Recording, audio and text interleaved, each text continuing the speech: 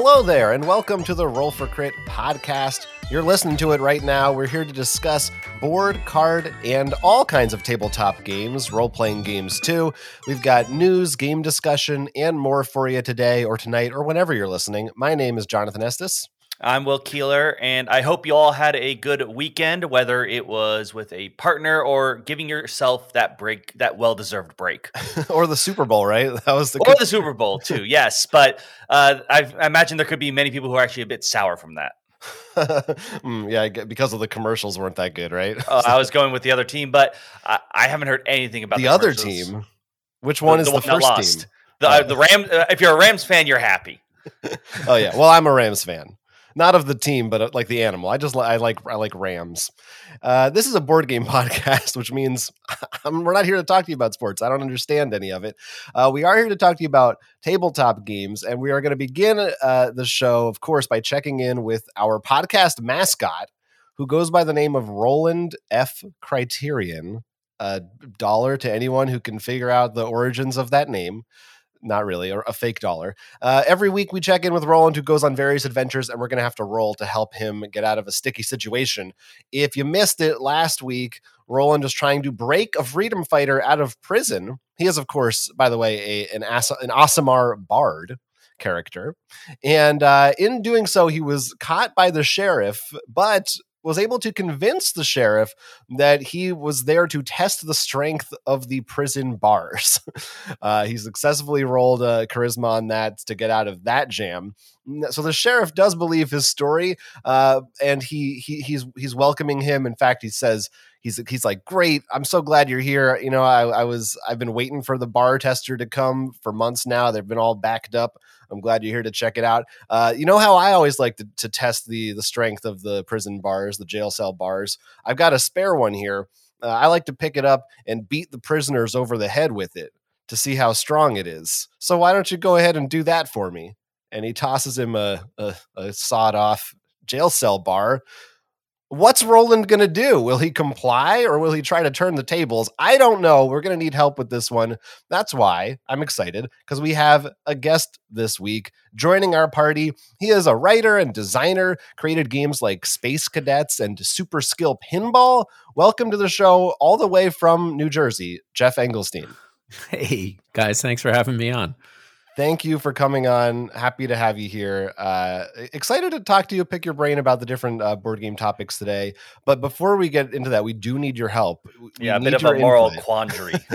What we need you to figure out, help us decide, what should Roland do in this situation? Does he listen? Does he go along with this plan, or does he find some other way out of it? And if you have any questions about his inventory or stats or anything else, I'm happy to supply you with that information. This is okay.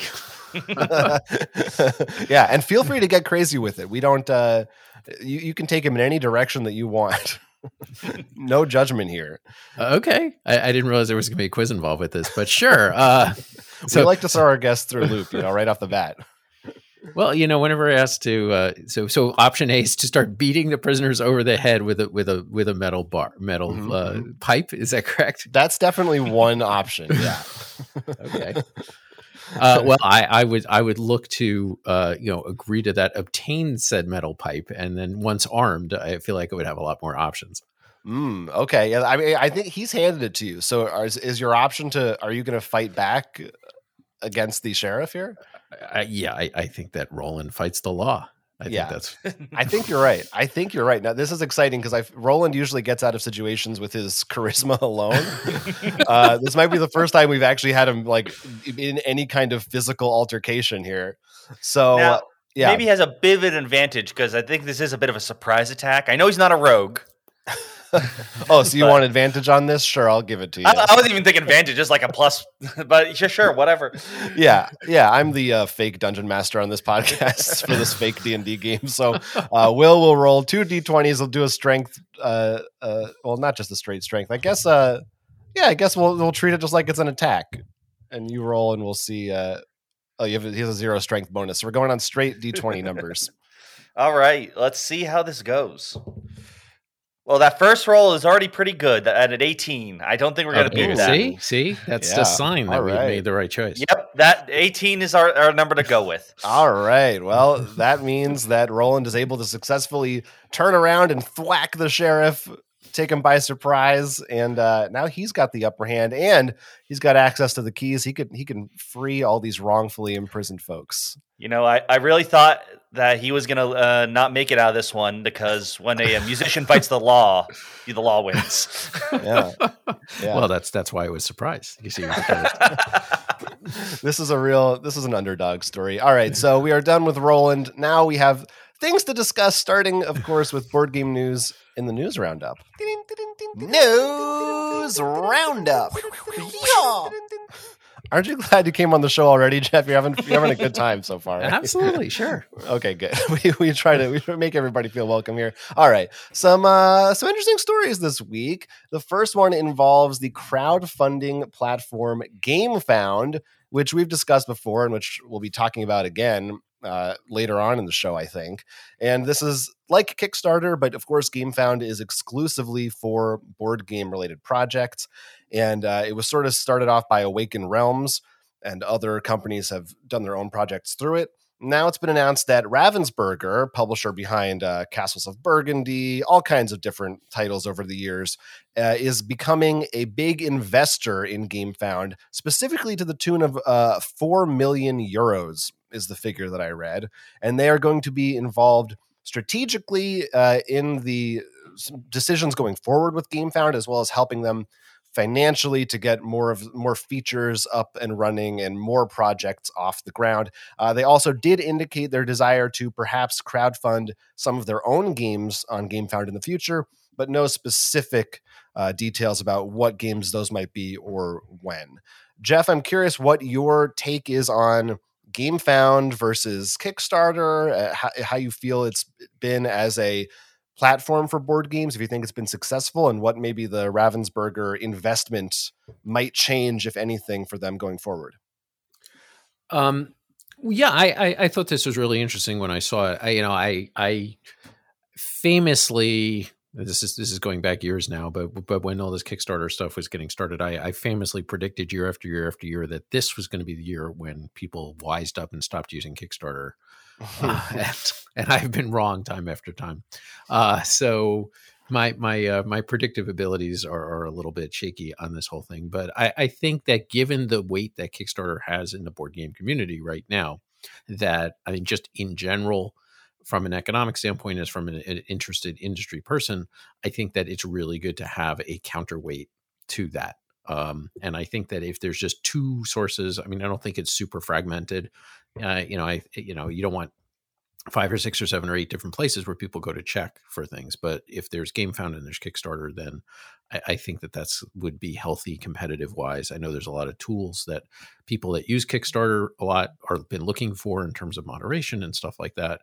And I was also severely turned off by Kickstarters putting out there that they're going to start getting involved in crypto and NFTs and stuff like that, which is just ripping people off left and right. But that's a whole other conversation. Yeah. So yeah, but on the other hand, it's always a little concerning when, I don't know what the overall picture is going to look like. We don't know the details, but when you have an industry player that has a major stake in something like this, is that going to make it more difficult for other people, other companies that aren't Ravensburger to use a platform? Are they going to get privileged spots or things like that? What are they, is that going to skew things which might make it less attractive for, an Asmodee or a CMON or somebody to move over to an alternate platform if their competitors are kind of running it?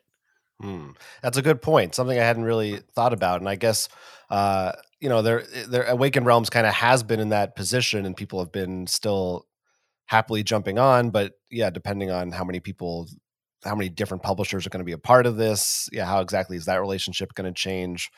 And yeah, I definitely agree. I think it's definitely a good thing for Kickstarter to have competition. There was at least one other specifically board game themed crowdfunding platform I recall called Game On Tabletop. We actually talked to them a year or two ago, but I don't know I haven't heard much about them lately. They still exist. They have projects going, but GameFound really has seemed to been very quickly successful. with what they've done. Will, what do you think about Ravensburger changing up GameFound's structure? Do you think it'll be for the better? I would hope so. I mean, as stated earlier, I think competition tends to be a good thing for us, and it usually forces the companies to try to be a bit better. But of course, we'll always see. The one thing I hope does come from it, I'm not the biggest fan of how GameFound's site actually works. Like, it's hard for me to find what is currently crowdfunding versus previews and stuff. Like, I think they could make that a little bit neater. But overall, I can definitely see what I'm worried what might happen. And I could be completely wrong. Like, because when I think GameFound, I think of usually more of the heavy, big miniature games. Right. And I can imagine seeing Kickstarter becoming where you go if you have something smaller. Even though, like, the Gloomhaven was there and stuff, and Frosthaven, but they become specialized, which really it takes away the competition, because it's just like you go to the one that you have to go to. Yeah, I think a lot of that has to do with how they started out. That's the kind of game Awakened Realms makes, right? And I think they still have been doing bigger projects, but I imagine right now in the early stages, they want to pick high profile things that they feel pretty sure will get funded, and as time goes on, they might loosen up a little bit and more different types of projects will come in there. But yeah, I think we all agree that overall it's a good thing that it exists. And they do some things I think a lot better than Kickstarter. Certainly it seems from the creator side of things, there's some friendlier ways to do things through their site. And it's more specialized, of course, and better support for board game people specifically. So that's cool. It's it's interesting that, again, that we have an actual game publisher really putting so much money into this and having so much faith in it. And that's a lot of money too. 4 million euros. That's a lot. That's a lot of money that I don't know that I would have like. Good for Ravensburger that they're in a position to be able to make that investment too. Yeah, and I don't even know where that kind of money would go. What they're doing with it. I mean, I guess it's supporting. It's got to be supporting new features and stuff like that. I assume. Yeah, I mean, obviously, it was a stretch. It was not stretch goal, pledge level, where you get to put your own face in for a card or something. I mean, yeah. Do they have their own? Yeah, it's kind of funny. You're investing in an investment platform. Anyway, so I don't know, how far along, if there's like a specific date as to when these contracts are signed or whatnot, or if we'll even really notice. But presumably, as the year goes on, we'll see if any of these changes take effect, or if any of Ravensburger's own games end up on GameFound. That we'll be seeing. Next, we have yet another victim of the current crisis, or like 4 or 5 different crises that we're facing in the world right now that have been resulting in price increases. We saw it with Asmodee pretty much across the board, as well as a few other board game people, and of course in other industries too. We've been dealing with shipping issues and all kinds of constraints in that front. And now it has hit miniatures with Warhammer 40K. Games Workshop has announced that prices are going to be increasing on almost, I don't know about almost all, but it's a lot of their Warhammer products by, in some cases, 5%. In other cases, such as with things like books and scenery, 10%, and some even going up to 20%. And some things are not going to go up in price. That includes paints, brushes, as well as most of their starter sets. So they still want people to, get their feet wet before they are addicted, and then they have to pay the higher prices for the other things. But starting March 7th, a lot of the products in their Warhammer line are going to see these price increases. Jeff, are you a miniatures Warhammer guy, or how do you feel about this in general? For the industry, is this just? It seems like this is the new normal now, that we just have to get used to these price increases. Well, I mean, I think just from a general economic standpoint, yeah, we're shifting into an inflationary environment. So yeah, I have a product.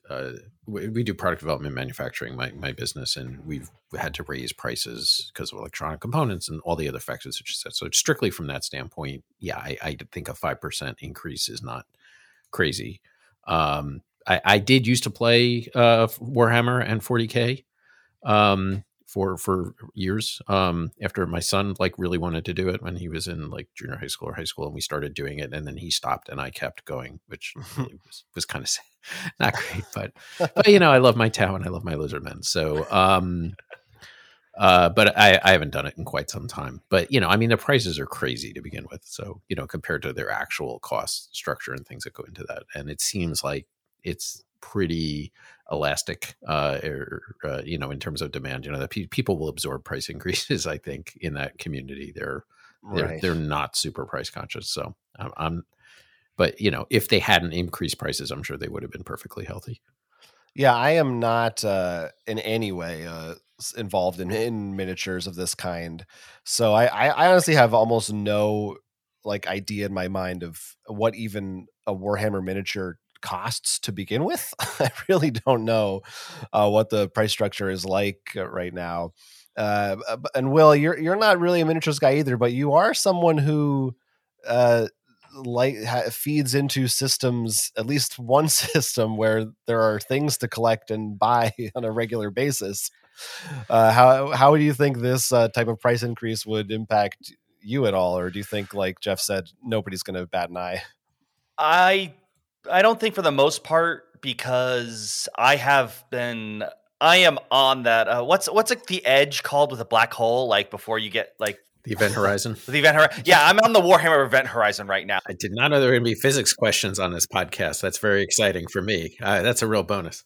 All right, next up, history. No, it's like watching a whole lot of lore videos and about that, and I do know the videos I've been watching, which do talk about like how they sort of act in the tabletop. A couple of times they've brought up like the new book came out and it sold out. So if you have to worry about items selling out so fast already, yes, maybe this will make people hold off on making that new army just yet. But I don't imagine with these numbers. I mean, I'd have to see which ones are getting hit with. Like, I don't know enough about which ones are actually the resin miniatures and stuff. Mm-hmm. Because like if it's a few dollars, like for example, they said the Space Marine Interceptors was like a £1. I think I would shrug that off. Right. I know for me personally, but like I know they can be expensive, and especially if you're talking about I don't know if they have a name for it, but I know they talk about their Titans are like pretty much their giant mechs, and these things could be the size of like a toy that like a big toy. So I can only imagine if that increases by 20%. 20% on $10 versus 20% on $200 is very different. Right. There's your math question. I will say, by the way, I know there's a lot of talk, not even just with GW in general, but like how some people are like, are these price increases really needed, or are we being tricked? With the inflations and stuff. I will say I'm not as worried about here, because they literally say places where it's not going to happen are pretty much everywhere very close to China. Like they don't need to worry about the increase because it's not nearly as difficult to get it to those locations. Australia, New Zealand, Japan. I wonder how big those are in those countries. Yeah, I don't know. I do not know. I mean, that Jeff, you said something about that you imagine if they didn't do this, they would stay afloat. Do you see this as the margins just aren't as big as they want them to be, or do you think? Oh yeah, their margins are huge. Oh yeah, no, you can look at their financial statements; they're public, so you can see it. Their margins are huge, and I know plastics. I mean, we do a lot of plastic manufacturing. The raw material that goes into this is, for the amount that they charge for it, it's like 7 cents worth of plastic, 15 cents worth of plastic, and they're charging $50 for it. I want to be clear. I wasn't saying that the increase would not be a loss. If there is a loss, it's only on the starter sets, maybe, and which is why I think those aren't getting increased. Like you said, Jonathan, they probably are designed not for what they want the margins for, but they said what is a price to get someone in. That's their teaser price. Sure. Got it. Yeah. But 5% is, I mean, if they were really across the board raising things 20, 30%, then people would feel that. But 5%, I think that'll slide. 5%, not too bad. Yeah, not too bad. I've kind of, the only place I've really had run into this personally is a little bit with Marvel Champions. That's like the one ongoing thing I sort of buy into now and then, and was like all the packs increased by a few bucks, and I just kind of shook it off. I don't even remember what the price difference was at this point. So yeah, I do think that sort of is the case here. People are into it. Yeah, if you're into a hobby like this too, like not even a general hobby where you say board games, this is very specific, like be Magic, Warhammer. If you've already put that investment in, you have that sunk cost fallacy, and maybe you just like think about your budgeting maybe a little bit more at like if you're really conscious of it, assuming it's like I said, a few pounds or something. But when you jump something up $50 or more or something, everyone has their own way of comparing prices. Like you're going to be like, that's going to be, I think the bigger tell right now, which is what I can't comment too much on. I don't know how much the books, scenery, and resin miniatures cost, the things that are getting the higher percentage. There is a list out there. You can look it up. I found that actually lists all their products and what the exact price increase is going to be for each of them. There's a lot on there, so you can take a look at it. But yeah, it's out there for Warhammer fans. You will find it. And March 7th is when this goes into effect. So if you really want to buy a bunch of Warhammer minis, maybe do it in the next 2 weeks or so before this increase takes effect. Next up, some new game announcements for 2022. First, some role-playing games that were announced by Osprey, who does all kinds of different board games, RPGs. They did the game Cryptid that we really like, some more historical kind of war games as well. And they've announced 3 new RPG titles that are going to be coming out at some point this year that I think are kind of interesting. The first one is called Gran Meccanismo. And this takes place in the Renaissance era in Italy, and it's basically like a steampunk Renaissance. The idea is, what if Da Vinci's sketches and things had been turned into actual inventions, and you had people running around with robots and flying machines and all kinds of contraptions. And it also has kind of a historical background, says you might run into Machiavelli or Christopher Columbus, for example.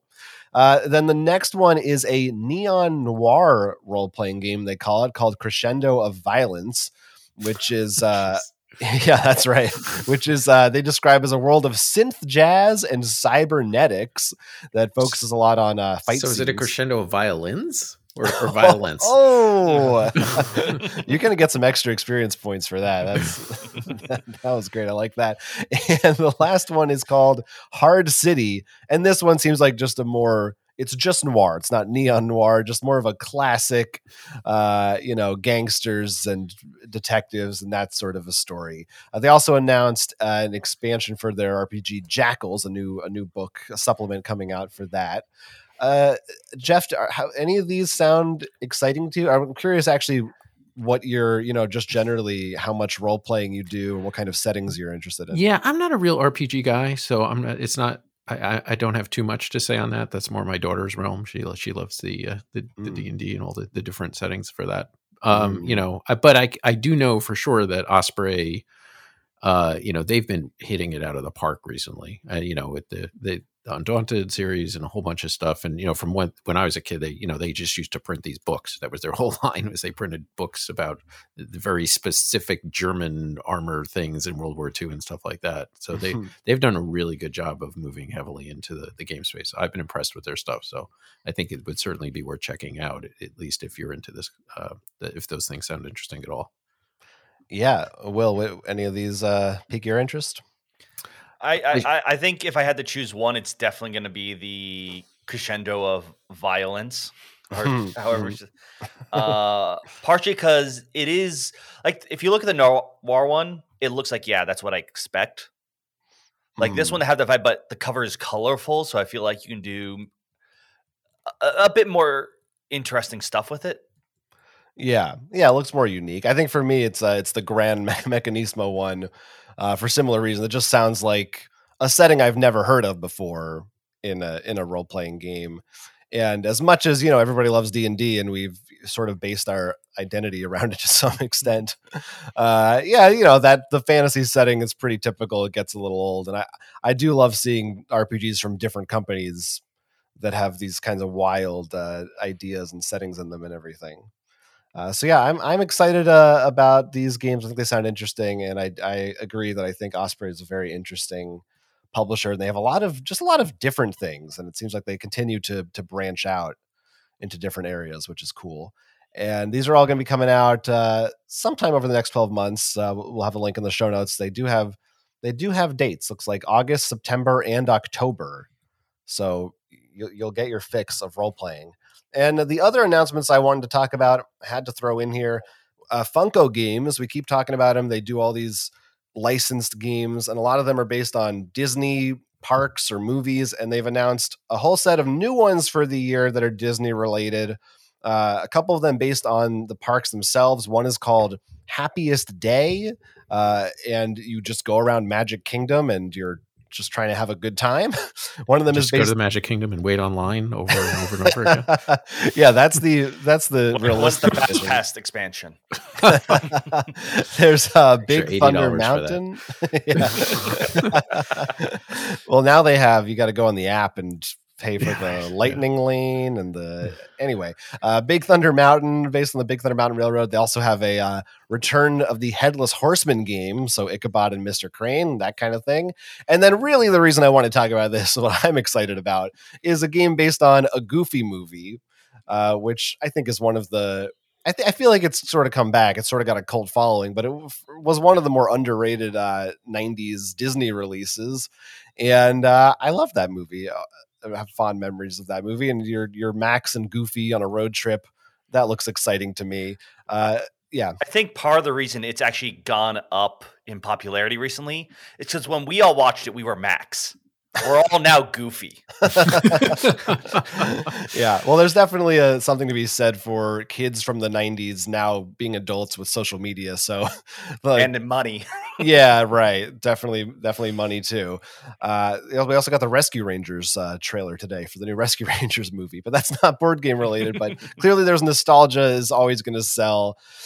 Jeff, have you experienced any of these other Funko games products? Because we've generally enjoyed on this stuff, but I was particularly excited to see these announcements. So I have a charitable organization that sponsors scholarships for up and coming designers from underrepresented communities to go to things like Tabletop Network and Unpubs and things like that. And so one of our first batch of, we had 10 scholars that went down to Tabletop Network a couple of years ago, right before the pre-pandemic.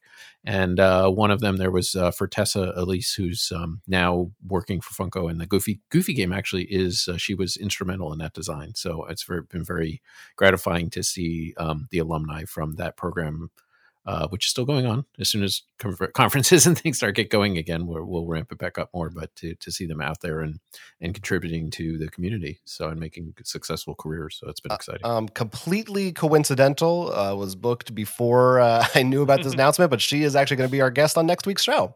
So now I've definitely gonna have to ask some questions about that, because that's very, very, very fun, very exciting. But not New Voices in Gaming is the organization. Mm-hmm. I think I forgot to mention that. That's good to note. Good to note. And Disney nostalgia for you, Jeff? Are you does the parks? I was never. The Disney stuff kind of passed me by a little bit, but we certainly went there with our kids and stuff like that. But I was a 70s kid, not a 90s kid, so I have I have a relationship with the old Wonderful World of Disney show and stuff like that. Got it. Yeah. Hey, Magic Kingdom was around back then too. Yes, it was. These are classic. These are classic attractions. Will, I think you're also not a huge Disney person, but I think you have enjoyed the Funko games, so maybe I have. And I will say I'm curious because I did remember fondly the Goofy movie, and even now looking back, I think the idea of that kind of relationship of the son and father, the trip, actually is something that you could make a really interesting board game. I don't know how much they could go down there, mostly because this has to be kept to a much more open audience. Yeah, I don't think they're going to get too deep into the father-son relationship, but idea in my head, I'm like, that could still I'm not saying that they should have. I think they probably made the smart move, but like it actually sounds like pretty fun. Like honestly, that and maybe the Return of the Headless Horseman are a bit more interesting, though. I do love this idea that eventually we're going to be able to have an entire board game collection that is like, you don't have to go Disney anymore. You can just have a board game shelf. Yeah, they've got Big Thunder Mountain, Jungle Cruise, and Haunted Mansion, I think are the 3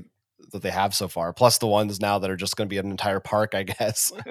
Yeah, I think that's pretty fun. And I'm sure they'll, the real hard part will be kids going to these parks and having to figure out, can we buy this board game at the gift shop? And then we have to try to fit it in our suitcase on the way back or whatnot. But I'll let them figure that out. So look for these various times being released throughout the remainder of 2022. All of them are like $25 or under. So they're definitely mass market titles that I don't see anything in terms of retail exclusivity, but I feel like a lot of these have been Target games, so that's probably a good bet as to sort of where they'll show up when they come out. And that is it for the news this week, but we are going to go talk about some crowdfunding projects in Kickstarter, Pickstarter. Oh, this one looks nice. It's nice. It's nice. What about this one? Kickstarter, Pickstarter. Okay, so some interesting projects on Kickstarter that have launched this week and as of late.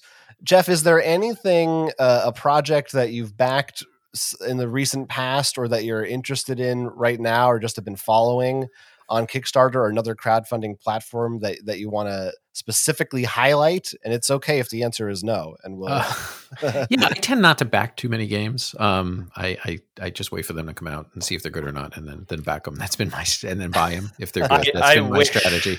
I had that kind of willpower just in general. But no, one that I'm keeping my eye on for sure is Block by Block. And mainly based on the discussion of it by Dan Thoreau, who's in the Space Biff blog. He's, I think, one of the best writers, people writing about board games today, and he had a really, really interesting take on it and comparing it with. So this is a game about protesting and methods of protesting, and it's obviously there's a lot of that going on now, so it's timely from that perspective. But just that it lets you draw a lot of kind of real world lessons and things like that from it. So I'm very intrigued by that one, and we'll probably check it out at some point. Yeah, I'm glad you brought this one up. Block by Block Uprising, which apparently it's the 3rd edition of the game. And yeah, there's a quote from the Space Biff blog on here specifically. It says it speaks a message while remaining playful. Most importantly, it instills a yearning for something better, which is not the kind of quote you typically see on a board game crowdfunding site. Usually it's like, I liked the hand management, and yeah, I love that this game it's very political. It's about like fighting and rebelling and like taking on the police force of a city.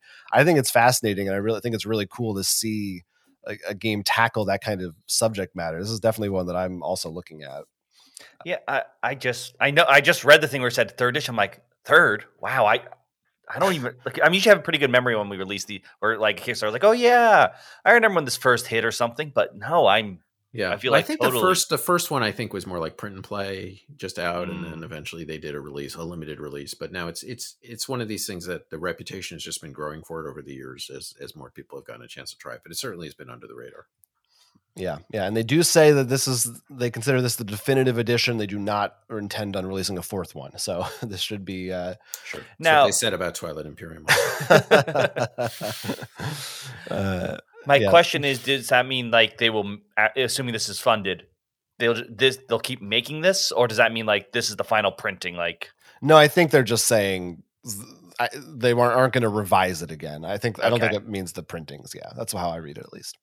So this one is on GameFound, and right now you can get it for $44, and it looks very interesting. Will, what about you? You got a pick?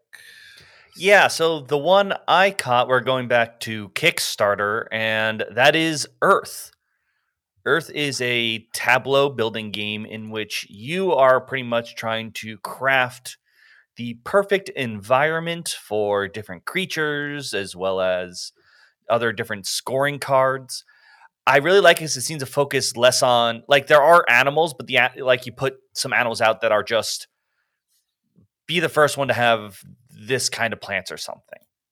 So it's really focusing more on the actual terrain you're building, which I don't think it's like the not is fauna for plants or fauna for both plants and animals. Fauna, just flora, most of the plants, flora, yeah. Fauna's animals, yeah. Flora's I was like, I think the other thing is this used. I mean, I've seen this before, but it's a mechanic I love in which the way it works is whichever action you take, everyone else takes a weaker version. Because one, that means you don't just sit at the table waiting till your turn. Yes, that's the follow action. Yes, the following. This is a good chance for me to plug my book on mechanisms. Oh, man. The follow action in Building Blocks of Tabletop Game Design, available on Amazon and all other booksellers. 2nd edition coming out in March. Sorry, go on. No. By all means, yes. Because this is, I mean, it's a kind of mechanic I enjoy a lot because of, one, that everyone is. Two, when you're not just picking any more for yourself. There's a lot more clever, like, I could pick this, but I know you're going to pick it too, so maybe I'll make you give it to me. Or I don't want to give that secondary action to you. So I feel it's a very good way to keep that. Like, it's not exactly the, like, where you know people talk about player interaction where you're aggressively attacking each other, but you're not all playing now a solo game. Yeah, and just seeing who did the best on points. Yeah. Is the art on this all photographs, or is that just very realistically rendered CG? Yeah, I mean, I assume they were photographs. Now you're making me question. Oh no, I see the animals now. Those are definitely photographs. So, yeah, so that's interesting too. The look of it is very, scientific. Mm-hmm. It's real stuff that you're looking at. Yeah, and I agree. I also love the follow action, and I look forward to reading more about it in Building Blocks of Tabletop Game Design. 2nd edition. So that game is called Earth, and that one goes for, looks like, for about $43 US. So I have to double check again. I just read it, so yeah. I sounded like I was asking a question, but like I didn't just make that number up. I did read it. All right, so my pick this week has got to be a game called Retrograde, which comes from Resonim and designer Mary Flanagan. They've done tons of awesome games like Visitor in Blackwood Grove and Monarch, and they recently did Phantom Inc., which I think is coming out very soon. And Retrograde is a roll and write game that's inspired by games like Space Invaders very much. So you have, your sheet is actually an arcade machine with different, they call them droids, but they look like little Space Invaders aliens of different colors and everything. And the way it works is everybody's rolling dice, and you need to have pairs of dice plus a specific card that you have to match them with in order to cross off droids from your mat, your sheet, and you'll get points for crossing more of them off, and you'll get different abilities and things like that. But what makes it a little twistier is that there are no turns in this game. Everybody rolls their dice at the same time, and you're allowed to re-roll as many times as you want, any amount, to get the result that you want. But when you're finished re-rolling, you grab one of the scoring cards in the center of the table. And if you're the last person to do it, you have to stop and you have to be happy with what you've got. So if everybody just keeps re-rolling forever, then you can kind of play it safe and take your time. But if one person decides they know what they want and they want a certain card, they'll go for it and they'll put some pressure on you. So interesting kind of angle for it. And, we always enjoy roll and write games, and I enjoy real-time games as well. I really need that book now, because once again, I'm like, this is another mechanic I thought of where there's just so much, like, as soon as like one person pulls the trigger, everyone starts cascading and like, you could be the one who goes really quickly and everyone has to do that, or you all just keep growing and growing until right. Yeah, I think Galaxy Trucker was one of the first ones that did something like that with a real-time aspect, where as soon as somebody stops, then everyone's only got a fixed amount of time to wrap up. Yeah, that kind of, like, when the pace is sort of regulated by the players. It's a very interesting idea. So Retrograde is just $27 if you... Yeah, the artwork the art style is very cool on this. I like it. I'm curious about, it seems kind of reminiscent of Under Falling Skies from sort of a subject matter, but it looks like it's a very different, I mean, that looks way more thinky than this. This looks more like just go by the seat of your pants kind of thing. Yeah. I think from my experience with Under Falling Skies, I would say that is correct. Yeah, there's a lot more, but definitely in the same kind of genre of rolling dice and matching them to symbols and things like that. So those are our picks. There are a couple other sort of big ones that I thought I'd maybe quickly mention. One of them on Kickstarter here is Kingdoms Forlorn, Dragons, Devils, and Kings. I believe that's the full title. And it's already raised over $500,000. And this is a huge miniatures game with a lot of the stuff I think you would expect from miniatures games. It's kind of a dungeon crawl fantasy thing with a ton of minis where you're going through campaigns and storylines and all this stuff. But it sounds like this one has some very unique, ambitious concepts in it. One of them I saw is that like all your character stories are individual.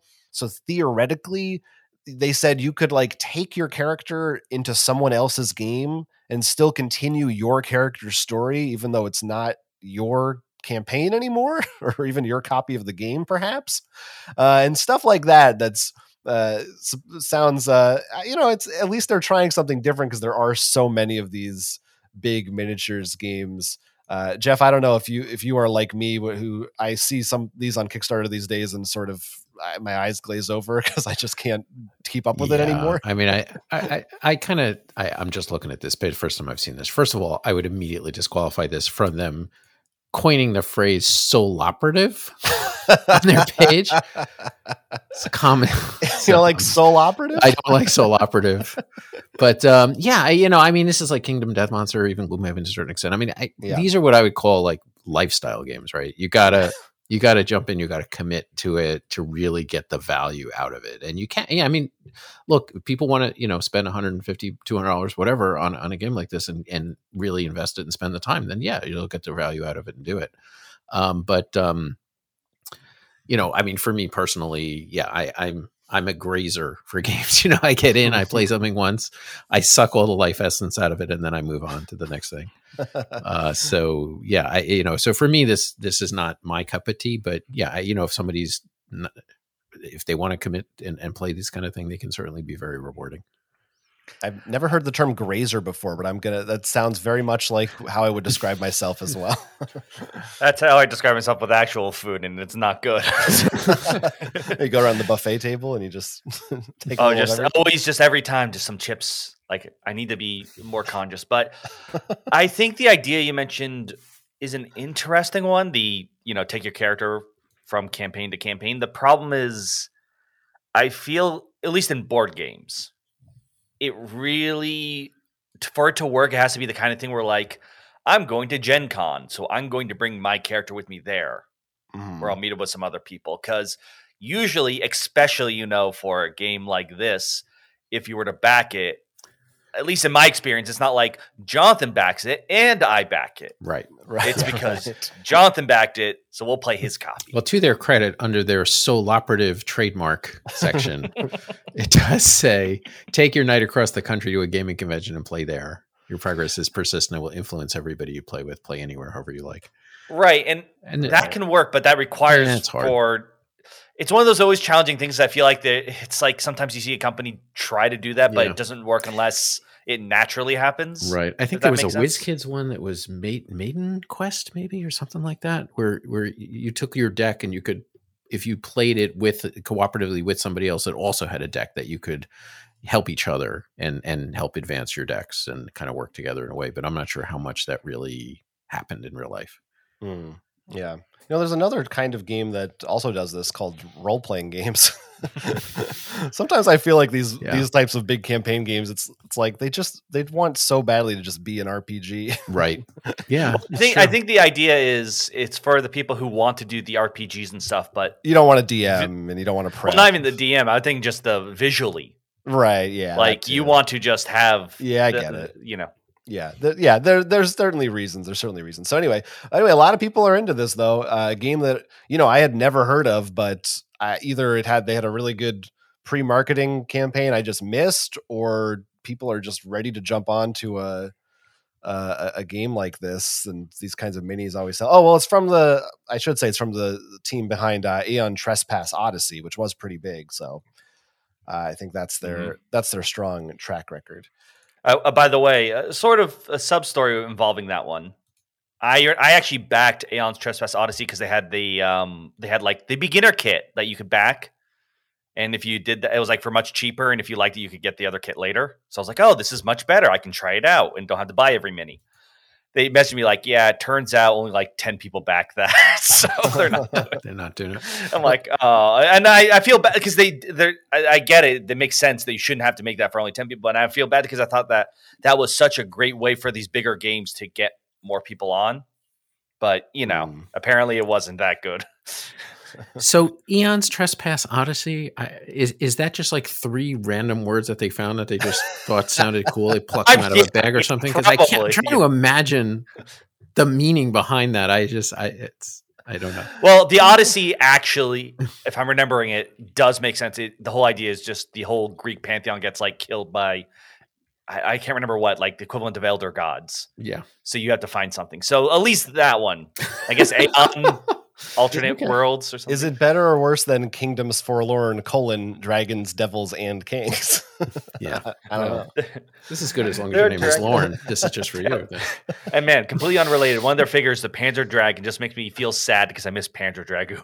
Hey, they still ported that terrible port version that I bought on Switch. Also, just want to note no Oxford comma. They neglected the Oxford comma in the title here. Dragons, Devils, and Kings. I don't know. It's interesting. Okay, so you can find links to all those Kickstarter projects in our show notes. But let's move on to games we have been playing IRL in the Table Talk segment. I don't know if my Table Talk. Table Talk. Table Talk. All right, everybody still with us? Good, because we're going to talk about the games that we've been playing. Jeff, what you've been playing lately? Tell me. I'd love to hear about the games you've been playing with. I don't know. Do you have with your family, with a game group? What's your go-to? Well, my family is a little bit scattered to the 4 winds. So mostly it's been some online and stuff like that. I've been doing a lot of play testing lately. I've got a bunch of new game design projects in the works, so that those have been taking up a lot of time. Maybe we can, I guess, talk about some of those later. I'd be happy to fill you guys in. But in terms of actual published games that people can go out and buy now, I recently got to play Iki, which just came out in a 2nd edition. And if I was smart, I probably would have looked up like the publisher and the designer. It's a Japanese game. I do know that, but it's really it's about a Japanese market, and you're basically moving around the market and buying stalls and trying to prevent them from burning down, which is bad. And it's interesting because I'm seeing more and more of these games, which is which makes me really happy, of games that are, that you can't point to anything and say, oh my God, this is incredibly groundbreaking for, innovative, right? But the different elements are just so skillfully woven together. They pluck this from over here and this from over here, and it's just such a satisfying play experience. And I found that with Iki, and I didn't know too much about it when I picked it up, and it just sort of on the whim, I was like, I like the cover and it's Japanese, so let's go for it. And it's really been, I've been very happy with it. So it's Kuta Yamada is the designer. I'm looking up. I think I have the earlier version of this. Okay. Yeah, because I was like, the title sounds so familiar. Yeah. I'm now curious now what the differences are. I think they just updated some of the art. I don't think there's any real rules changes. I think it's mainly art, and there's maybe some very minor tweaks. It's basically the same. But there's that Witchstone. I think the new Knizia game kind of fell into that category for me as well. It's just nice. I mean, I feel like it's a maturing of the industry, that people don't feel like they have to constantly, it be different. Like if I'm going to see a rom-com, I know the notes it's going to hit. I know the steps, but there can be some that are still fun to watch and still good, because they just do it skillfully, or an action movie or whatever. And same thing with games now that are doing that. So that was Iki. If you get a chance to try it or dust off the old version, if you've got it there, right. then I would go for it. Yeah, I am definitely guilty of being someone who is easily easily buys in and lured in by shiny new features and mechanics that I've never seen before. The word innovative is very exciting to me. I'm like, oh, a thing that's never been done. I love, even if it's not that good. I'm like, I'm excited. I've never done it before. But there is definitely something to be said for we just did the stuff you're familiar with well. Yeah, and when I'm designing, I look for that, designing innovative, right? Because I do it as for fun. I do it as a hobby, and so just for me to, I would not get as much enjoyment out of that. Not to denigrate people that do it, because I think it takes it's a real skillful thing to do. But for me, I mean, I need to find something that's like totally different to keep myself personally interested in the project. Right. So, like trying to turn a pinball machine into a roll and write game, which is, and no one had ever really tried to do that. And I was like, oh, this would be cool if I can make it work. So for me, that's kind of fun. But so I love that too. And for somebody who's got literally 2,000 games in their basement, I'm always looking for something that's a little bit different, that isn't duplicated by something that's down there. Yeah, I'm the one who falls into the category who can eat the same thing over and over again. But I do think there is something, because when you compare to the games outside, obviously, of a certain theme, like, oh, I've never played it with this theme before, so it matches what I want. But there are games sometimes where, like, yeah, we've seen deck building or roll and write before, but not like this or combined with this, or like it just changes those few mistakes we don't like in the regular version. Mm-hmm. And I think that is, like you said, that's the maturing. And an obvious example, I think, go up to deck builders is always when I play deck builder, thinning the deck, drawing cards. So when I see a card game being like, look, that's a core mechanic now. We didn't have to make it so whoever buys that card first has an advantage. And it's recognizing where the faults in those systems are and how to make it so you don't have, you get skipping the middleman almost of the things. Yeah, right. I mean, Eon's End is, speaking of deck building, I think is a good example of, you just don't shuffle the deck anymore. It's a pretty traditional deck building game, but that one tweak really completely changes it. The experience. Right, but that's pretty innovative. I mean, that's like the kind of thing where I would, in fact, we did include it in the second edition of Building Blocks of Tabletop Game Design. So yeah. And speaking of Anne's, and the other game that I played not too long ago, my daughter was in town for the holidays, and so she stayed actually for a chunk of time in January and was just working from home. But I finally had a chance to try Terraforming Mars Ares Expedition. Okay. Are you a fan of the original, I assume? I'm it's okay a with controversial the original game. Yeah, some people I'd don't be like happy it. to play it, but honestly, I'm not. I don't totally understand the love that people have for it. For me, it's like, okay, yeah, I've seen this, and but whatever. Hey, people love it; they love it, so that's fine. So I was happy to play Ares Expedition. It was co-designed by my daughter, who's now working for Indie Boards and Cards. And although I was involved a little bit in the playtesting of it, this was the first time I got to play it on the production copy. And she completely destroyed me, which I expected. But it seems like an unfair matchup. Yeah, right. She's played it 1,000 times, and I've played it 3 times. But so it is a game of skill. But I again, it's one of these games where it's it takes a little takes obviously a large lump from Race for the Galaxy, but adds enough little twists and things there to I think that they did a really nice job on it. So I was happy to get to try that one. So for you, did this one? It sounds like you prefer this to the original. You think this is yes. I'm curious. Yeah, for me, I would rather play this. I felt it gave a lot of the same flavor for it in a lot less of the time. Right. Yeah, I think that's one of the biggest things is the time commitment the original one has on it. We've talked about this game on the show before, and it is. I am one of the people who I love the original Terraforming Mars. I didn't like Ares Expedition as much. Will loves Terraforming Mars and loved Ares Expedition. So it's very interesting, all the different. Look, people, it is. And there's, that's fine. One thing I've learned of designing games is there is no game you're going to design that's going to appeal to everybody, period. Yeah. And if you try, it's just going to make your game worse. Right. Yeah. So just lean into the people that really like this, or we're just going to amplify that, and that's where it's going to be. Yeah. So that's Terraforming Mars, Ares Expedition.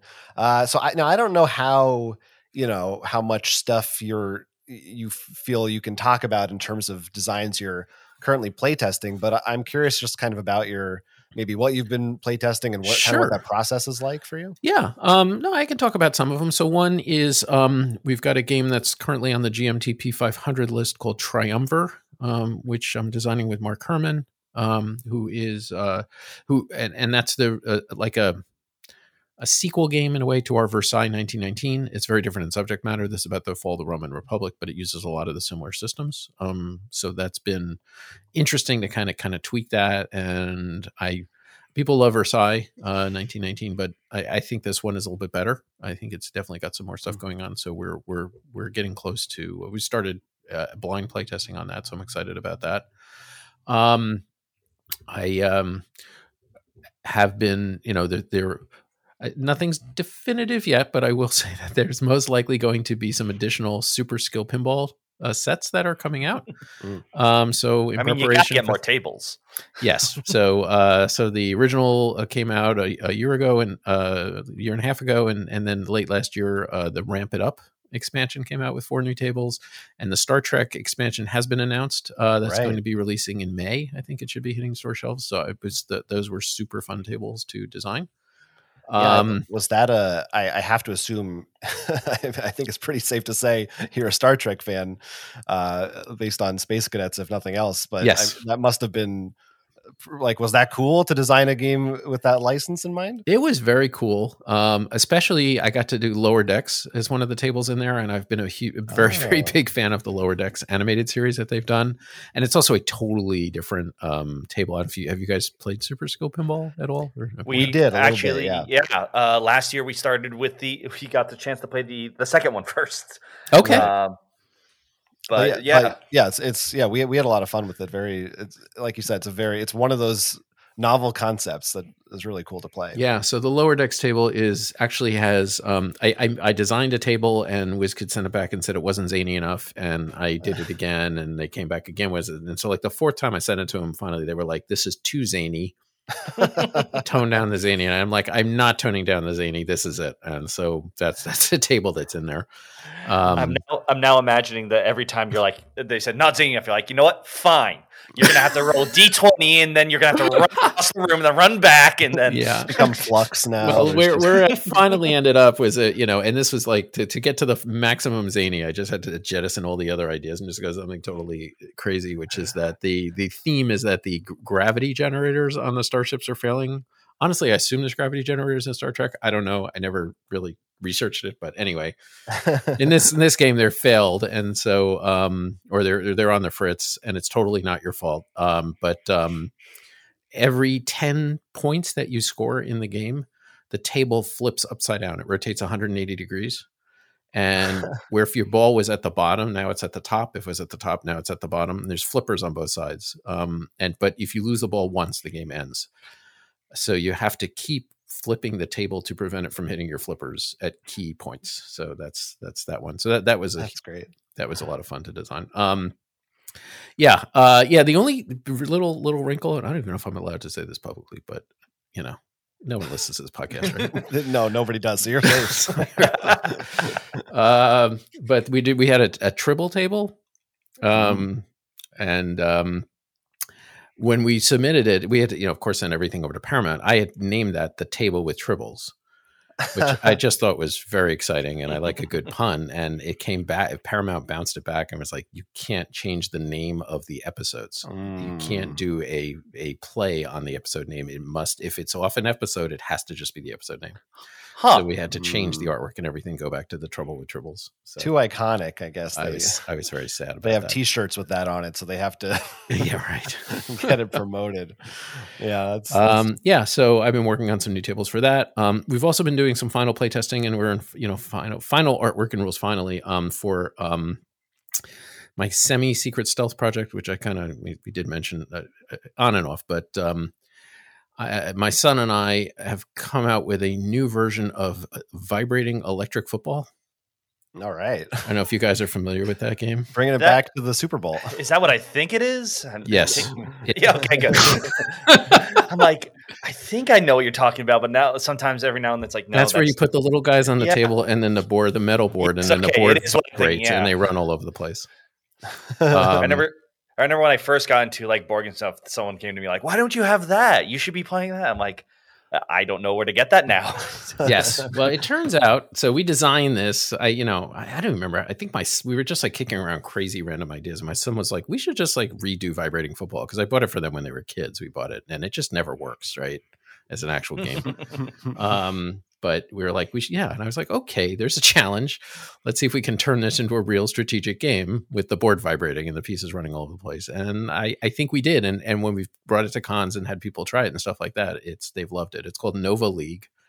And it's 5-on-5. It's not football. It's a different sport, but it is a sporting thing. It's played on the same kind of table, but both teams have their own ball. Every single character has different special powers. And, there's other minis that you can put on the table. Like one guy can summon an ice wall that blocks people. Another person can put a little missile counter on it at the end of the vibrating thing. If it's rammed into somebody, then they blow up, and you can turn somebody into a frog. I don't know. There's all kinds of crazy stuff that happens. But it's a lot of fun. And, it takes like 20, 30 minutes to play. So we plan on launching in a Kickstarter later this year. We were a little delayed because you just really need to see it and to play it in person. And so we've been waiting for cons to kind of open up so we can build a little bit more buzz around it, because you cannot do it on Tabletop Simulator because the board needs to vibrate. And that's obviously the physicality of it is super important. So we're hoping to start getting that moving. So we've been doing some final testing on some expansion characters for that and things like that. So that's been the other big thing we've been working on is Nova League. And we've actually we're partnered with the company that still makes the original vibrating football, Tudor. They've made the same game. They've made one game since 1947. Oh man, wow. And we met with them and we're like, you might want to have a second game. And they were like, yeah, this is pretty cool. Let's do it. That's I awesome. love this. The other thing, I mean, it's mostly restoration, I think, but like this idea of all these games we played when we were younger that were designed to be like, oh, it's just this. And now we're like, well, what if we did make it a good game? What if we made the Goofy movie into a game? That's right. Yeah. Yeah. All these things from our youths that we can bring back. But no, it's interesting to, kind of do those kind of thought experiments of, how, it's totally random and totally crazy, but what would we do to this? What would we do to Dark Tower to bring it up to the current state of the art? Yeah, that's great. That sounds awesome. And I love that it's board game design runs in your family. I think that's amazing. Yes. Must be a source of pride. Yes, it is. It is. Although when we have these long car rides with the kids and we would start going over our designs, and my wife was never too happy about it. She was just like, can we just talk about something else, please?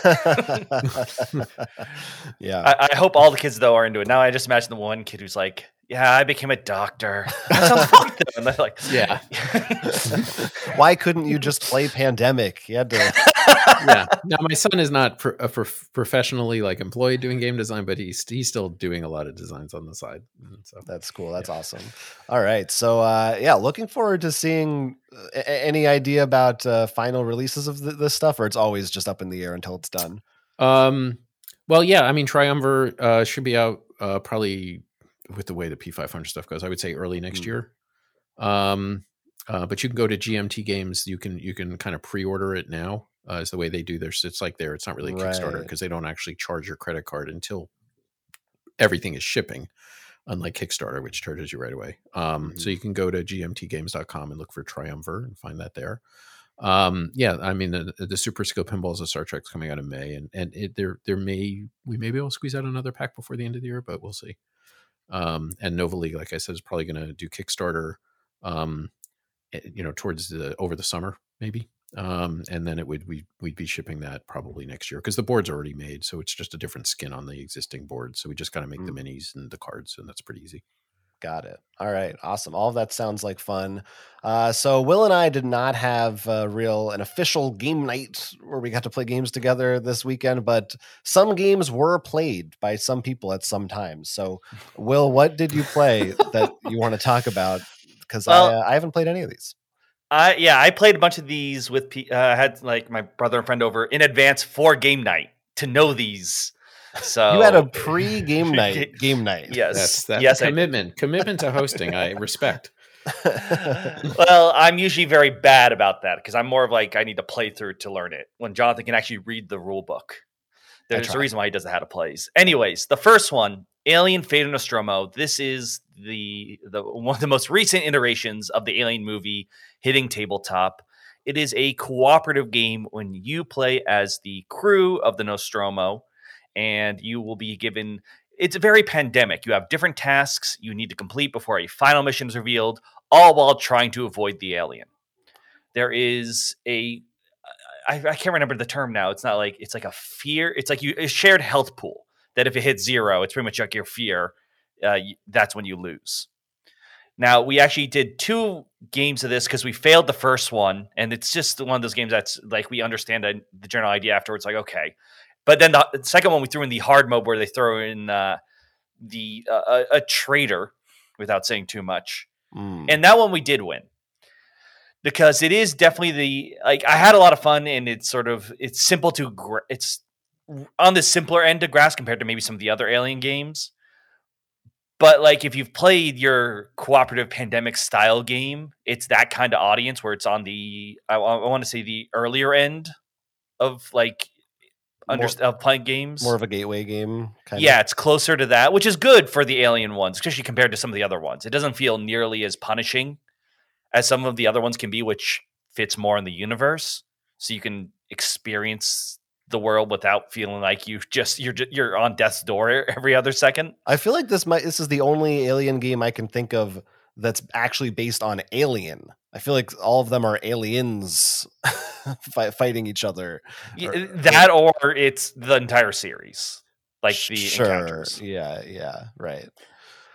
But I was interested in this one. This is the Ravensburger too, right? So it's coming back around. Yeah, and I believe this is Scott Rogers designed this one, who was just left his hosting time with Ludology podcast. So. I haven't played this one, but I've certainly heard good things about it. So. Yeah, overall, I had a good time, especially as a fan of the Alien series. And it's one that I could feel more comfortable bringing to the table, maybe to people who've seen the movie. At least I would like them to see the movie because I think it's a good movie. And it sort of spoils it, I guess. I think there's a time limit on spoiling. Yeah. Well, if you're going into this board game, you should be prepared. Yeah. Yes. I've never seen Alien, but let me try this board game to get it. Well, actually, I played it with the one of the people I played it with hadn't seen it. And I was like, oh no, God. Just as I know who it is because we played the Alien RPG with him and he hadn't seen Alien. So he still hasn't seen Alien since then. I have already planned out with him and another friend who hasn't seen the Alien movies. Like he's going on a trip or something. Like as soon as he comes back, we're having an Alien night. We're going to go through. What's wrong with these people? At least the first 2. I don't know. I mean, at least 3. Okay, maybe 3. I don't know if they need to see 4 and beyond. I like 4. But at least we don't need to get into it. Yeah, we don't need to hash that out right now. So that's Alien Fate of the Nostromo. The next one is from Big Potato Games. It's called P for Pizza. If you don't know, Big Potato Games has a lot of party games. This one is no exception. The idea is you have triangle pizza-shaped cards, and you're trying to collect, I think it was 1, 2, 3, 4, 5, 6, 7, 8, 9, first to make a big slice of pizza. The way it works is you flip the triangle card, the back of the triangle cards, each side has a letter, which you will align them with the triangle deck.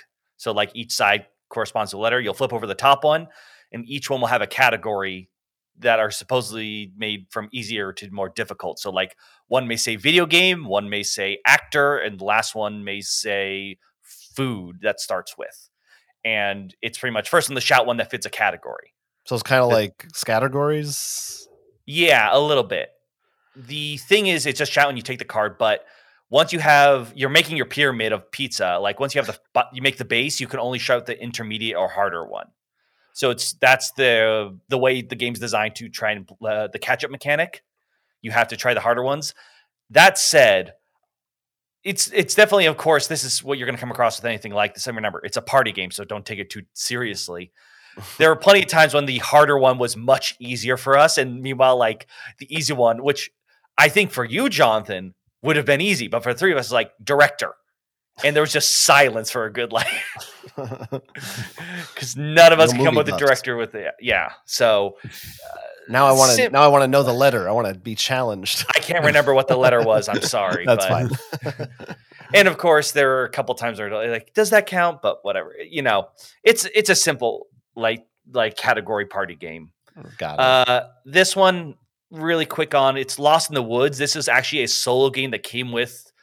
Do you remember, Jonathan, when we did a preview video for Sleepy Hollow? Yes. Are you talking about games? Legends of Sleepy Hollow? Legends of Sleepy Hollow. Yeah, sorry. Yeah. That was 4 years ago.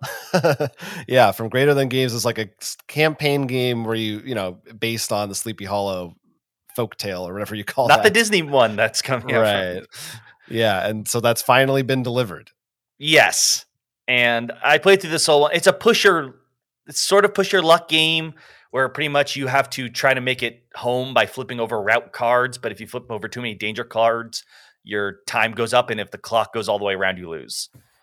There isn't much there to it. It feels like the kind of game that would be included with the game. Or like if you went to a convention, if you buy this, you get this too.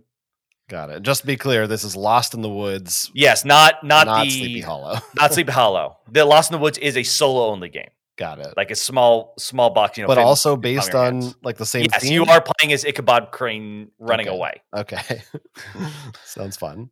The last one is one that we can talk about it now. I think is the podcast release, right? Yes. I think you can talk about it.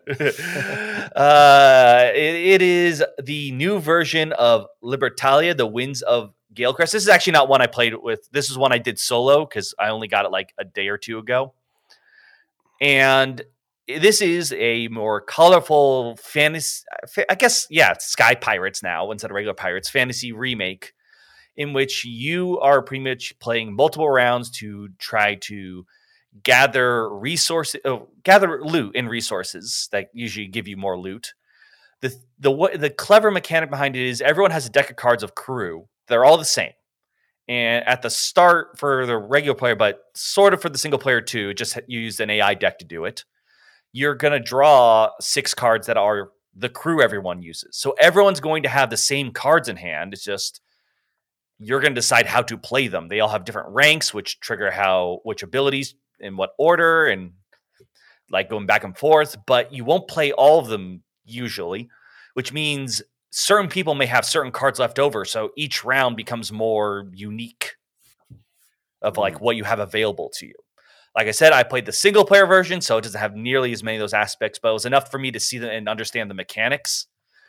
And it is very interesting to think, you're like, okay, I know this card, other people have played their 40 card, for example, is the highest rank. Like, I can keep this for that turn when they really need to win first. What's this mechanic called, Jeff? Simultaneous action selection, actually. But I will say, have you played the original Libertalia? I have not. This was my first time. I should mention. I'm just going to jump in here if I may. Yeah, go please. Because I love Libertalia. Libertalia is such a good game, and I've we've played it a ton of times with a ton of different groups. I've never had it fall flat. I'm pretty much banned from playing with my daughter now because it is insane. We just play exactly the same card every single time. It's like spooky, which is not good for either of us. Just for the record, that's not like an advantage that we have in terms of telepathy. It tends to just deep six both of us. But is that all games so simple? It's got such a variety. Like you said, you draw 6 cards, almost like a bingo-y kind of a mechanism where everyone's kind of just draws the same 6 cards out of the 30 or whatever it is now. And I think Libertalia has 30 different cards, so everyone has the exact same 6. And you just over the next 4 rounds or 5 rounds or whatever it is, you each select one and play one. And reveal them and just resolve it. So it goes really fast, but there's a lot of that double think and a lot of those just crazy moments where, just like everybody plays their super high cards in it all, and one person sneaks in with the rat or the whatever, the galley boy, and just scoops up all the stuff because everyone else was outthinking everybody. So it's a terrific design. I'm very excited to see what they did with it.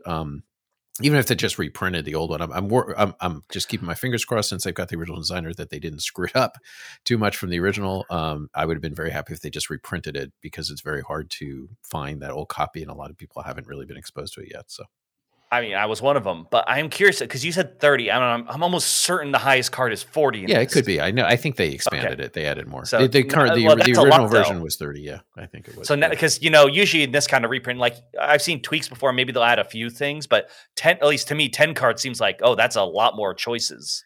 Well, but again, you still probably just draw the same 6, like you said. No, right? in a good way. So it doesn't matter. Yeah. So it opens the combinatorics a little bit more, and but it's easy to play with new players because you can.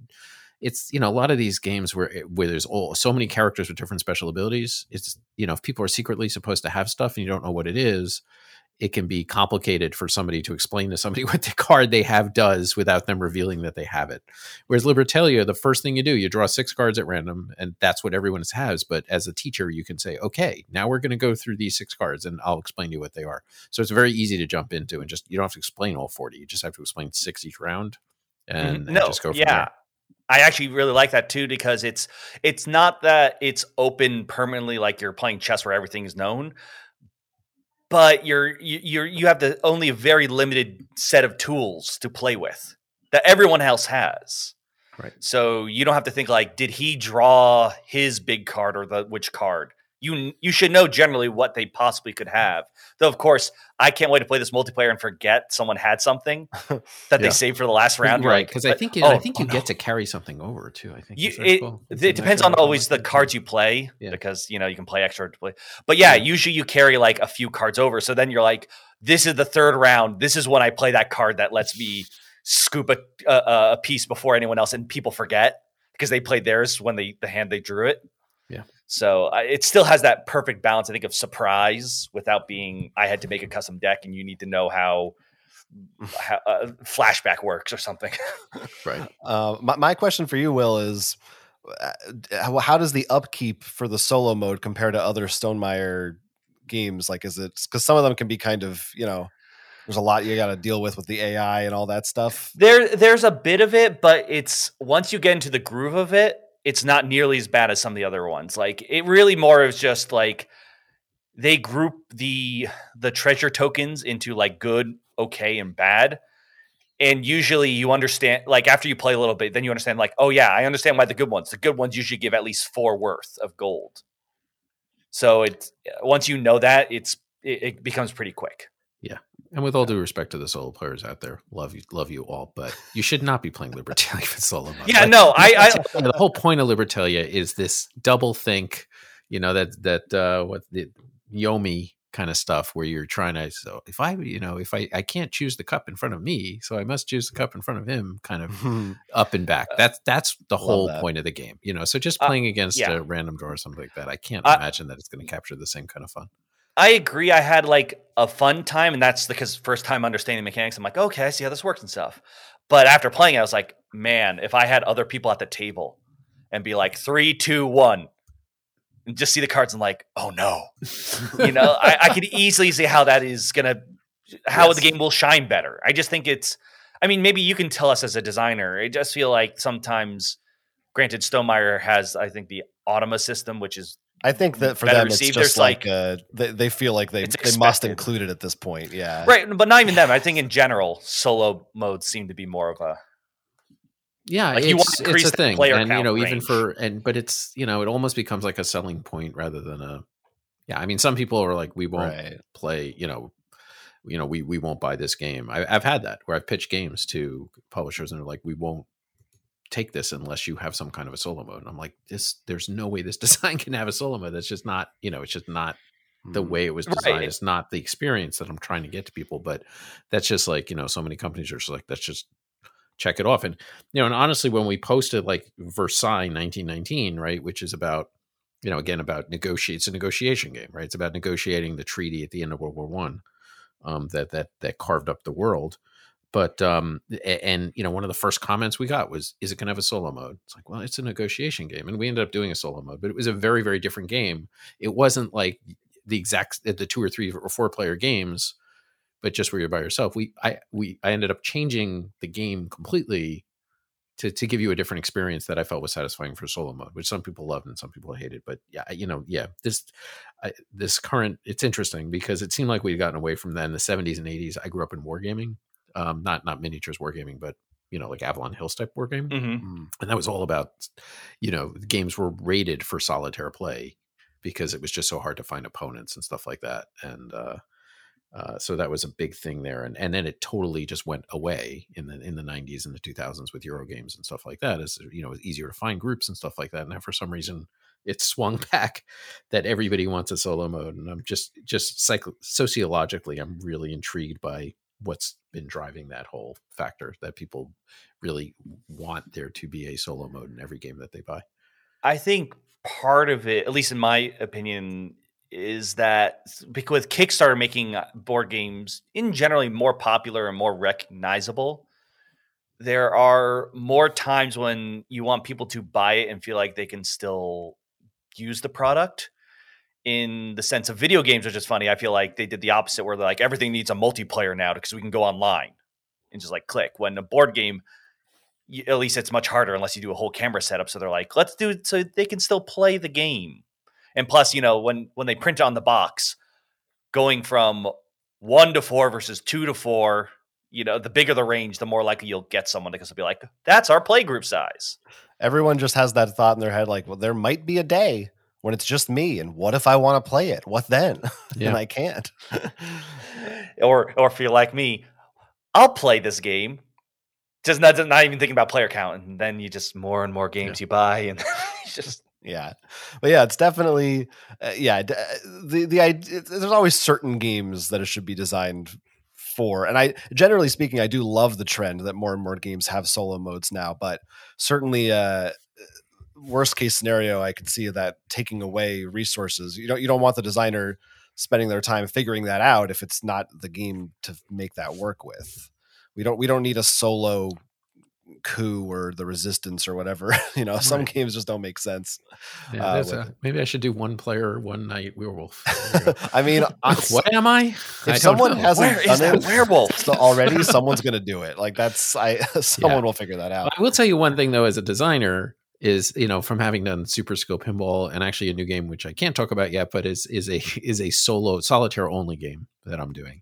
It's way faster to design solo mode games, solitaire games, because I like even Super Skill Pinball, I design the tables in Adobe Illustrator and I just play it in Illustrator. I just lock the layers of the table and I have little squares and things I just move around in Illustrator, and then I could add a different layer and then I can wipe off that layer and I'm done. I don't have to get a bunch of people together. I don't have to, I don't have to pretend to be other sides, which is usually the way I do it. I play it solo multiplayer, but it's from a design standpoint, it's delightful. Yeah, I could see that for sure. I think that's a big plus. Well, anyway, all of that was in regards to Libertalia Winds of Galecrest, which I'm very excited to play.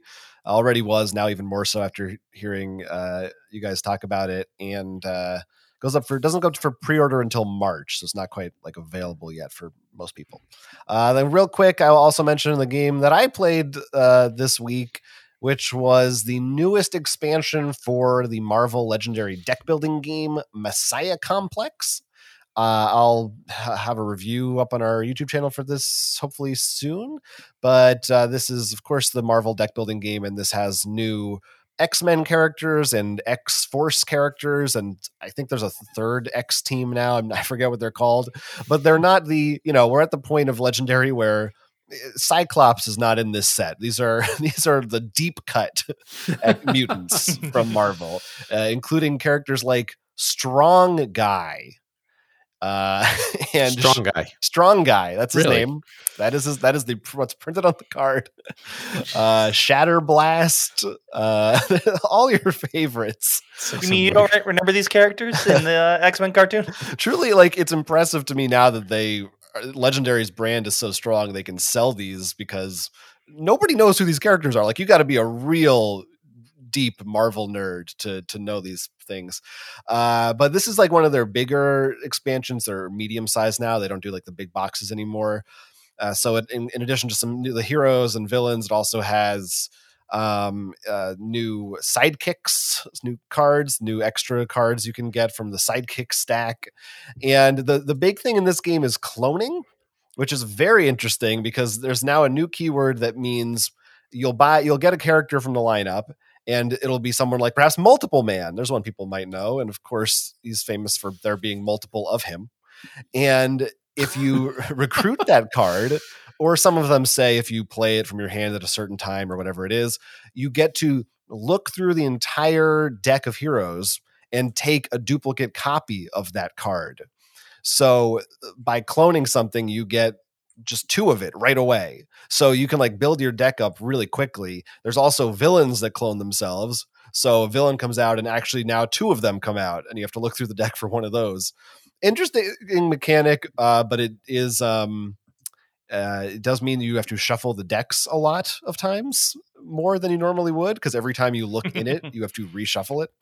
So that's a sort of a downside to that. There's also a new mechanic called preying, where a villain now will quote unquote prey on a specific player. I was wondering which vowel was going to. Yes, this is EY. And because AY would go with your Messiah Complex title. That's true. Ooh. That's true. Good point. And this means that a villain goes in front of you, or whoever, it'll be like the player with the least cards in hand, or some kind of specific condition. That doesn't make sense for Legendary, but trust me, it has a condition. And if you're unable to beat that villain by the end of that player's turn, they have to suffer a negative effect. So that's kind of interesting. Less interesting when you are playing it solo, as I was doing, wherein it's just always me. But still an interesting mechanic. That's actually from their Alien one. Oh, really? Yeah, the face huggers go in front of players like that, and is it usually called praying or no? No, they just say put it in front of you, but it's if you don't defeat it, something usually very bad happens. Oh, there you go. They're borrowing stuff from all over the place. It's interesting to see this expansion because it's like so late in how many expansions there are in the Legendary line. I feel like they become more and more self-referential. Like there's this keyword and that keyword, and this storyline is actually a reference to the storyline from this expansion, and these characters were part of that too. And I as much as I still love Legendary, and I actually think they're still making good expansions, I've for like 3 years I've been saying it's time to stop. Like I don't know what characters are really left for them to do besides these super deep cut ones, or just like the new versions of existing heroes that are already in the game. I really wonder how much longer they're going to continue, but they have expansions announced for at least the rest of this year and probably a couple into 2023. So they don't show any signs of stopping. So I guess it continues to sell for them. But that's Legendary Messiah Complex, and we'll have a deeper review of that later on in our channel. That's most of the show, but we do have one final segment because we are going to play a Board game.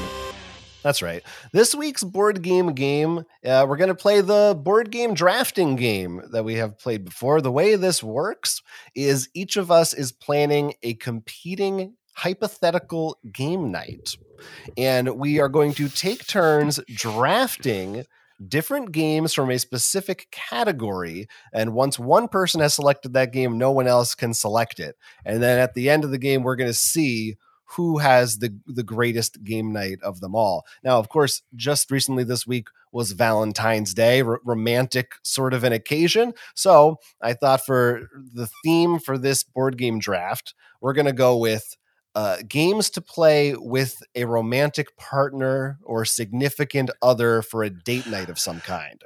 So now, because that's it, I'm imagining there really is there's one person that we're all trying to woo, and the other two. If that's how you'd like to picture the game, yes, that could be the scenario. This person is only going to date the one who has the coolest game night setup. This is what's that, the old dating game where like you had the one person behind and they had the three. Right. Yeah, it's kind of like that. Now, Bachelor number one, what would you bring to game night? Now, there's no real. I love deck building. These what card? These games do not have to be specific specifically romance themed. They don't even have to specifically be 2-player if you don't want. Maybe it's a couples night, or maybe you're just playing a 2-player version of another game that you think would fit best for a date night. But that's sort of the guidelines. I think usually we do, we'll start with 3. And if we're feeling confident, we'll do a 4th. But we do this snake style. So Jeff, you can decide. And of course, feel free to Google as much as you want if you can't think of a game. Would you like to take the first pick, or you can go third? And if you go third, you'll get to do 2 in a row. I'll go first. That's fine. All right, then beginning with you, what's the first game that you're going to present for your romantic evening? Well, it could go either way with this game, but I feel like, it's the natural choice and has to be thrown out, and that would be Fog of Love. Yeah. Yeah. I mean, I think that's a good pick to take up front, because that's definitely that's a top contender. Yeah. And is there I think there is maybe a 2v2 mode in that game, right? But yeah, I think although your insistence on having this more than 2 players is telling us a lot about your relationship status. So. I'm trying to open up things up. Sure. I'm exploring the polyamorous lifestyle. No judgment here, just an observation. I also feel like there's kind of 2 ways this night can go. You can try to pick games that are sort of more comfortable and probably going to give you a good time, or I feel like Fog of Love is in the category of almost testing your relationship. Yes. Testing the strength of your communication. Yeah, like I said, it could go either way. Yeah. It definitely is, but it's also just one, I think, in terms of a 2-player game, it's just still for me, has such a unique experience. That's why I was like, no. Yeah. Oh yeah. You're smart to pick it first. All right. So what do we usually do? Will, you're going to go second, I guess?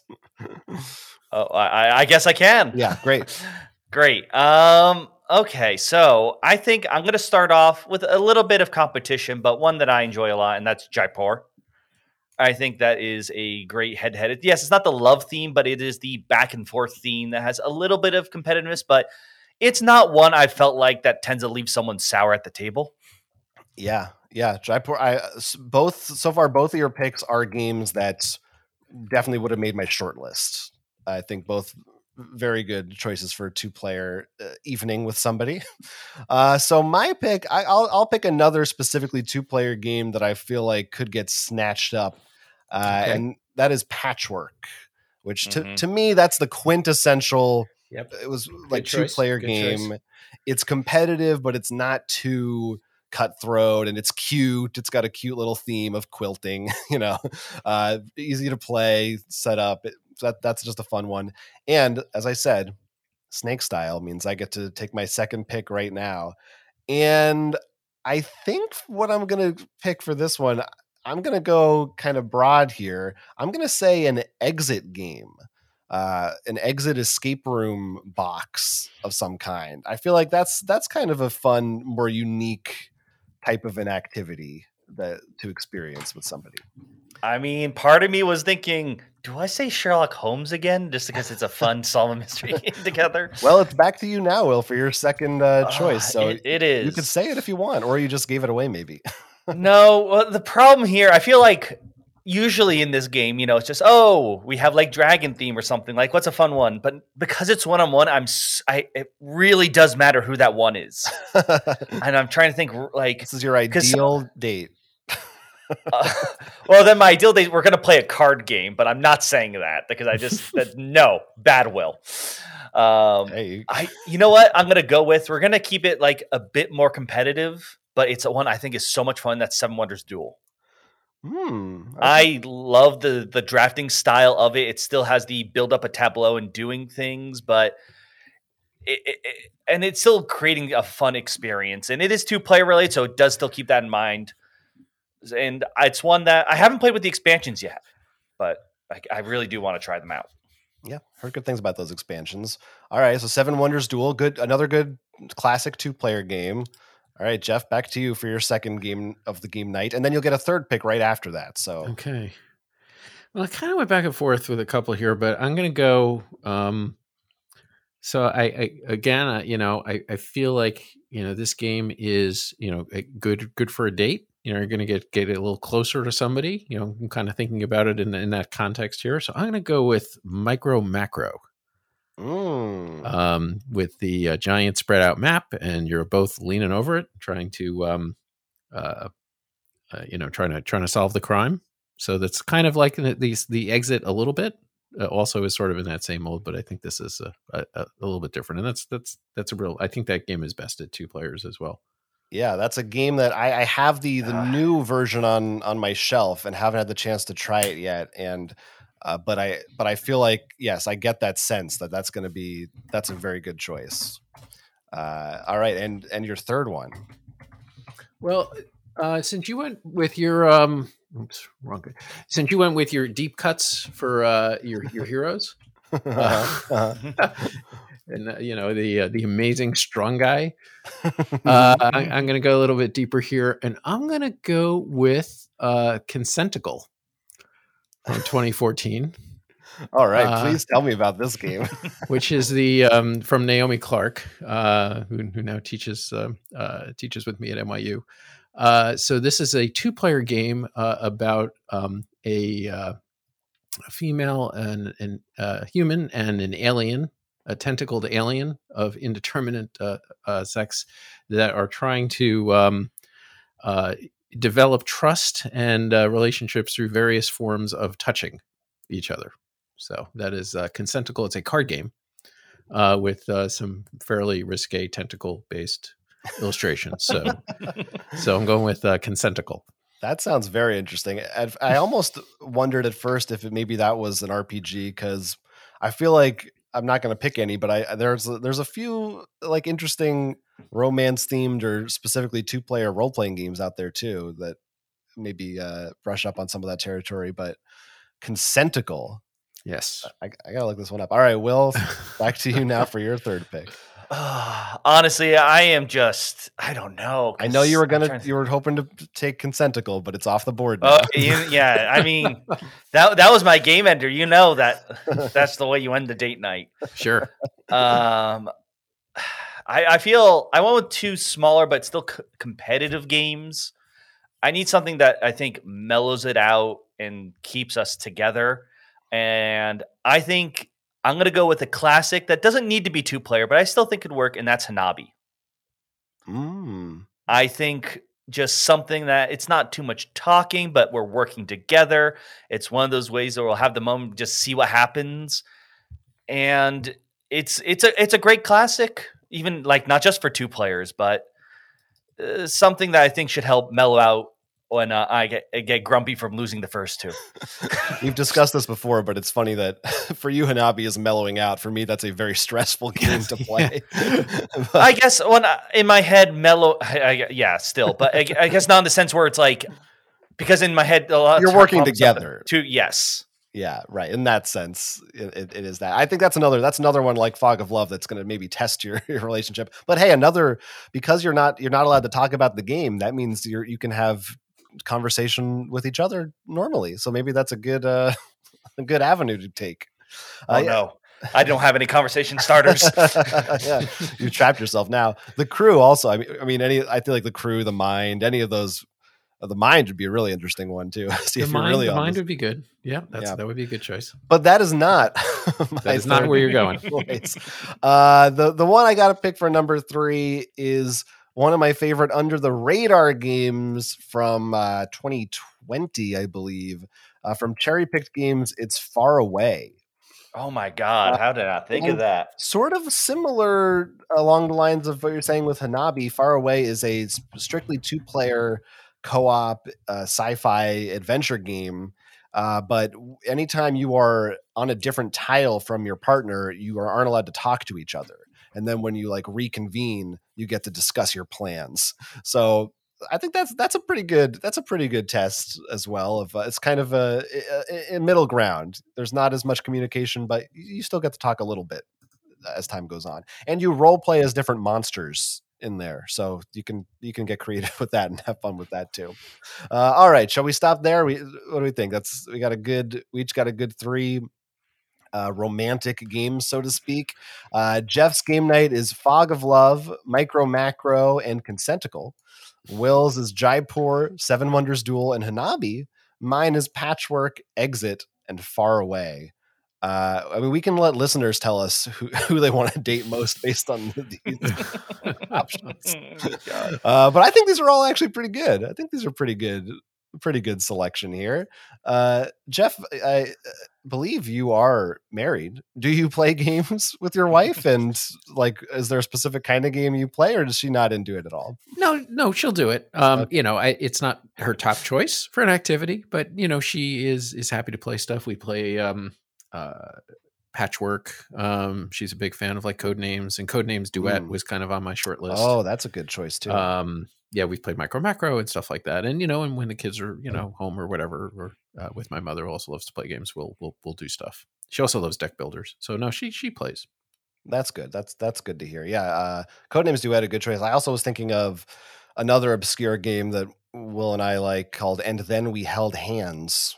Yes, that's very good too. And very much on a theme, kind of like Fog of Love. I feel like now I'm just imagining choosing And Then We Held Hands, Hanabi, and Far Away. You want no talking to occur. Yeah, this might say something about you. Get off with the mind. Yeah. Sure. Communication issues there. Well, that's our board game draft, and that's our show. And Jeff, as promised, you've earned plenty of experience points for helping us out this episode, and you get to spend them right now by telling anyone listening how they can follow you online or what projects maybe you have coming up they can look forward to. Sure. Well, first off, thanks again for having me on. It was a blast. But if people are interested in following what I do, the best place is on Twitter, is where I'm most active. It's at G Engelstein, which is GENGELSTEIN. And there's also a link to my newsletter. I do a Game Tech newsletter. The Game Tech podcast segment, which is part of the Dice Tower, is ending. I just recorded the final one. That the Dice Tower podcast is ending. That's why I'm kind of retiring that. But we will continue with the newsletter.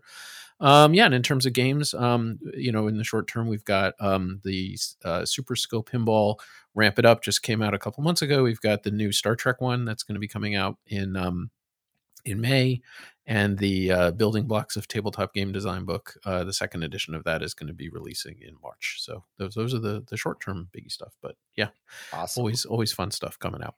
And that'll be Amazon, Kindle. Yeah, you can get that a whole bunch of different places. Yeah. All right, great. We will put links in the show notes to all those places where people can follow you and find all that stuff. I will tell people that the book is. It's considered the publisher considers it as a textbook, and it is priced as a textbook. I don't have any say in the pricing, so interesting. Just putting that out there. Oh, I wonder. I can't wait for a college course to require it. I do in my course. I teach game design at NYU. Yes, that's been a long held dream of mine. I really only wrote the book so I could force the students to buy it. It was really Where can I get the audio version done by George Costanza, of course? There you go. We had the character, not the actor, the actual. Well, I was referencing the actual episode, so it's so all right. I thought that would be more appropriate. All right. Yeah, you're right. I didn't pick up on it. Thank you again, Jeff, for taking the time. It was fun to hear your insight in game design and all your other thoughts this week. And if people listening want to find more Roll for Crit, you can go to our website, rollforcrit.com, find all our videos, as well as our Patreon page, where we have bonus podcasts and our Discord channel. You can rate and review us on iTunes. That helps us out. Or if you have a question or comment about board games, we'll read it on the show. If you email us, meeplegallery@gmail.com. You can join our Meeple Gallery. But that's it for this episode. I'm Jonathan. I'm Will. And this has been Roll for Crit. Bye.